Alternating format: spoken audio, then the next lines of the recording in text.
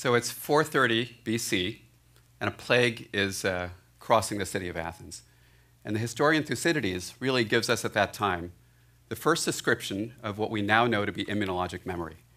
He writes that the sick and the dying were tended by the pitying care of those who had recovered because they knew the course of the disease and were themselves free from apprehension. For no one was ever attacked a second time or not with a fatal result.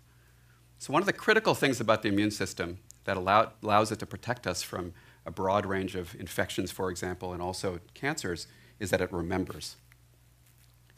The second thing that's amazing about the immune system, it has an incredible diversity. So if you wanted to open one of these locks, and this is the Bridge of the Arts in Paris, these are lovers' locks, it helps to have a lot of keys. And indeed, T cells have around 1 million different specificities, and there are actually 10 to the 12th T cells that circulate in our bloodstream, or 1 million T cells, each with a different key that can fit into one of those locks. So this is also a scene that took place in Paris. This is the French physician Alfred Valpeau, who really gave us the first description of a case of acute leukemia.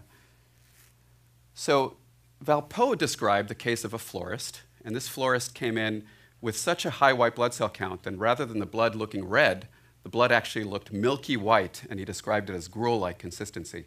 And the spleen, usually a small organ that sits behind the stomach, was actually massively enlarged. And unfortunately, in the 19th century, and indeed through much of the 20th century, this was a fatal disease, and this florist indeed succumbed of the complications of a very high white blood cell count within days after the diagnosis.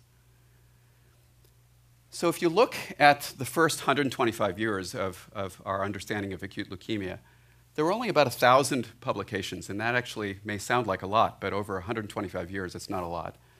And there was really little progress. Patients were diagnosed, but they died almost immediately. Whereas the second half of the 20th century saw an explosion of both clinical and basic knowledge. And there we saw 175,000 publications about acute leukemia. And this led to the development of combination chemotherapy, and indeed, two doctors, Tom Fry and Jay Freireich at the Pediatric National Cancer Institute, started developing iterative combinations of chemotherapy that allowed patients to first be cured with chemotherapy for childhood leukemia. Doctors like me also started to perform stem cell transplants. And in the 1950s and the 1960s, we started to use combinations of high-dose chemotherapy and radiation along with infusions of bone marrow and stem cells from other individuals or allogeneic or donor cells to try and cure transplants. And indeed, what we found out only in the decades after that was that the infusion of both blood and marrow cells also carried with it T cells that came from the donor. And those T cells, not only could they mediate the immunity to pathogens or infections in the recipient, but also mediated what we call graft versus tumor responses. That is, they could actually eliminate cancer cells that survived the chemotherapy or radiation. Unfortunately, when we do donor transplants, it's not so simple. And along with these good graft versus tumor response, we can also see what we call graft versus host disease, where healthy tissues in the recipient are the targets of inflammation, and this can affect the skin or the liver and the intestine. So we have both the good responses that prevent the cancer from coming back and also these undesired inflammatory responses in the recipient. So one of the key areas of research in my laboratory is actually taking the donor transplant and improving it by preserving the graft versus tumor responses and preserving the transfer of pathogen-specific immunity from the donor to the recipient, but preventing this undesired graft versus host disease or inflammation in the recipient. So we are interested in selectively inhibiting these bad T cell responses, but not the good T cell responses that help to keep the cancer from coming back. So if we look at where we are now, from the first description of acute leukemia to the development of combination chemotherapy, and then stem cell transplants, which we understand now to contain T cells that are critical for transplant cures, we've now seen a dramatic increase in the success of these procedures and indeed the ability to transplant older individuals. Well, we talked about childhood leukemia, but unfortunately, most of the people who develop cancers of the blood, like leukemia, and cancers of the lymph nodes, like lymphoma, are actually older individuals who are much less likely to take these harsh approaches with high-dose chemotherapy and radiation. But the success of our ability to understand that the immune system indeed was curing the cancer along with the chemotherapy has allowed us to step down the doses of chemotherapy and radiation that we use in stem cell transplant. And this, to me, is a very remarkable figure. If you look at 2004, these are unrelated donor transplants facilitated by Be the Match, which is the largest bone marrow transplant registry. You see that the number of patients in the yellow over the age of 64 in 2004 who received an unrelated donor transplant is actually fewer than the number of patients under the age of 10. But if you look just 10 years later at 2014, you see a massive expansion in the number of patients over the age of 64 who undergo unrelated donor transplants. And you see a very similar massive expansion in individuals over the age of 50. Well, why is this important? Because most of us are likely to develop cancer more frequently as we age, and the ability to do safe transplants has allowed us to significantly increase the ability of this curative therapy to affect the patients that need it the most. The net result, and this is a slide that I love to show because this is childhood leukemia, and there's nothing more compelling than this. It's the leading killer of children with malignancies. And if you look at 1968 to 1970, these are patients who underwent trials through cooperative groups, and you can see that less than 10% of these patients in 1968 to 1970 are alive at 10 years following the initiation of therapy. Or if you look at 2006 to 2009, more than 90% of the children undergoing childhood leukemia therapy. And this is both because of the successes of chemotherapy and the ability to cure patients who fail chemotherapy with stem cell transplants. Over 90% of those patients are well. But if you're an adult and you have a child with leukemia, 90% just isn't good enough. And the truth of the matter is that if you fail chemotherapy or if you relapse after stem cell transplant, you have less than a 1 in 3 chance of being alive long term, and that's not good enough for a child with leukemia. If you have lymphoma and you've failed more than 2 lines of therapy up front, you have less than 20% of chance of responding to your next line of therapy, and less than a 10% chance of actually obtaining a remission with that line of therapy. So there's clearly a great need, one that we haven't completely solved with current improvements in chemotherapy and stem cell transplant. So one way to deal with this is actually to take a patient's own immune system and re-engineer it to recognize cancer. I talked to you about the T cell and the fact that T cells have diversity, and again, those keys can fit into a large number of locks. Well, if the lock is actually the surface protein on a cancer cell that can be recognized by the immune system, that key is the T cell receptor. Well, one way of making a T cell re-engineered to recognize a cancer cell is by putting an antibody on it through genetic modification. And this antibody cell is now called a chimeric antigen receptor cell. And as long as you have an antibody that recognizes a surface protein on a cancer cell, you can genetically modify the T cell that now has an individual lock. And when it gets infused into the patient, it'll see the target and then make more of itself as a living drug.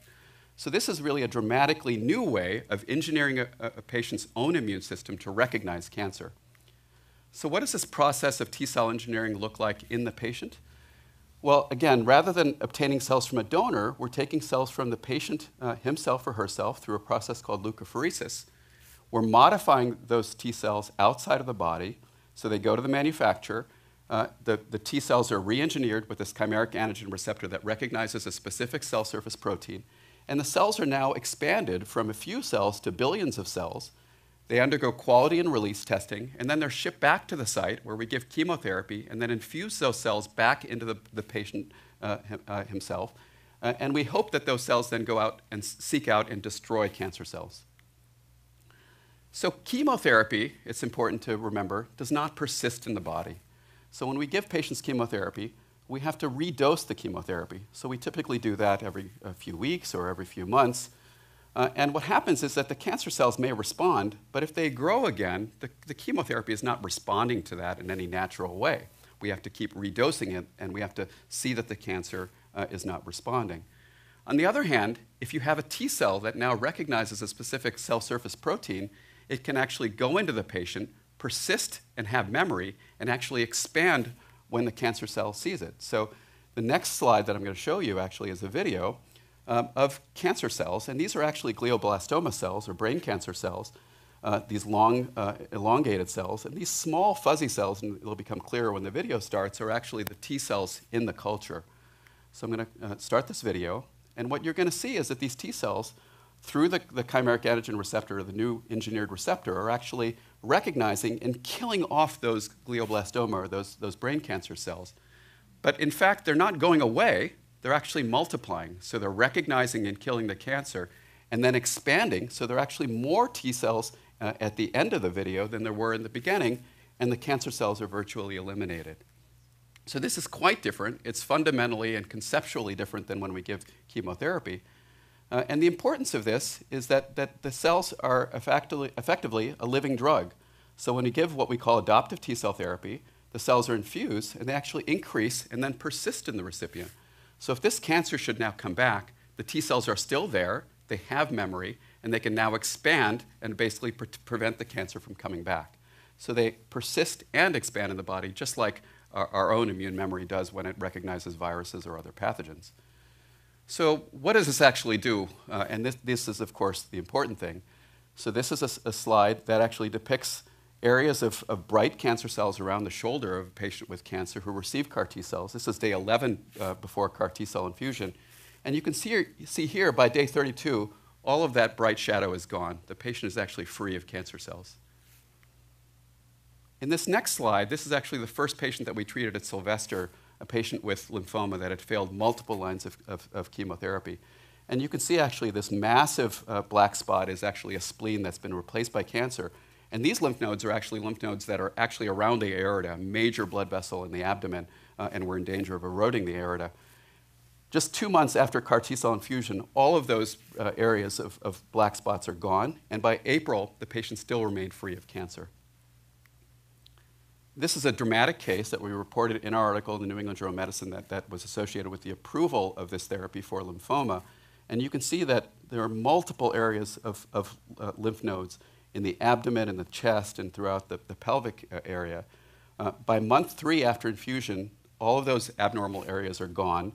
And at month 12 and month 18, there's still no evidence of cancer. This is literally kilograms of cancer that's been eliminated by these CAR T cells that are engineered. So this is actually a picture of Emily Whitehead, who was the first child to be treated with acute leukemia with this therapy. And I told you that we have a 90% success rate with chemotherapy, but if you are like Emily's parents and you're facing a child who has failed to respond to therapy, 90% just isn't good enough. And Emily, indeed, was at the point where she had exhausted all therapies. She underwent CAR T cells at the University of Pennsylvania.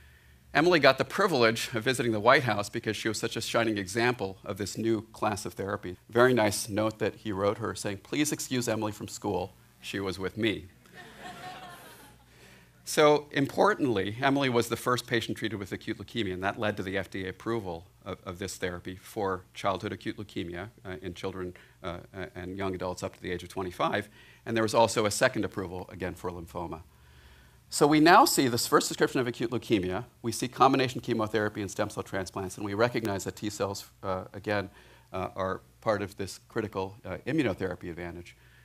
But unfortunately, immunotherapy is not all just sugar and spice. Engineered T cell therapies are very effective, but they can also be very toxic. This shows the temperature curve in a patient who was infused with CAR T cells, and you can see that just within hours of infusion, the temperature spikes to 103 to 104 degrees and stays there for 5 to 6 days. This patient also had significant cognitive impairment. Her ability to write at day 4 after the infusion, she becomes unable to write a clear sentence at day 5, but fortunately this resolves in a reversible way by day 6. But importantly, even though she had very, very high fever and again this neurologic impairment, the cancer that was present at baseline is completely gone by day 30. So again, significant toxicity associated with the inflammation that's caused by the expansion of these T cells, but again, a dramatic and lasting response. So in 2017, we've really seen one target, CD19, which is a marker of childhood leukemia and adult lymphoma, and we've seen approvals again in these two diseases. But critically, there are over 150 registered clinical trials of a broad range of targets in both blood cancers as well as solid tumors. And at Sylvester, we have a number of trials of T cell therapies in a broad range of diseases that we're now trying to translate. Not all of these will be home runs and lead to FDA approvals and breakthroughs, but we hope that some of them will. So to summarize, we have the first description of acute leukemia, but really, for 150 years almost, no effective therapies at all. We had the advent of chemotherapy, which led to the first cures.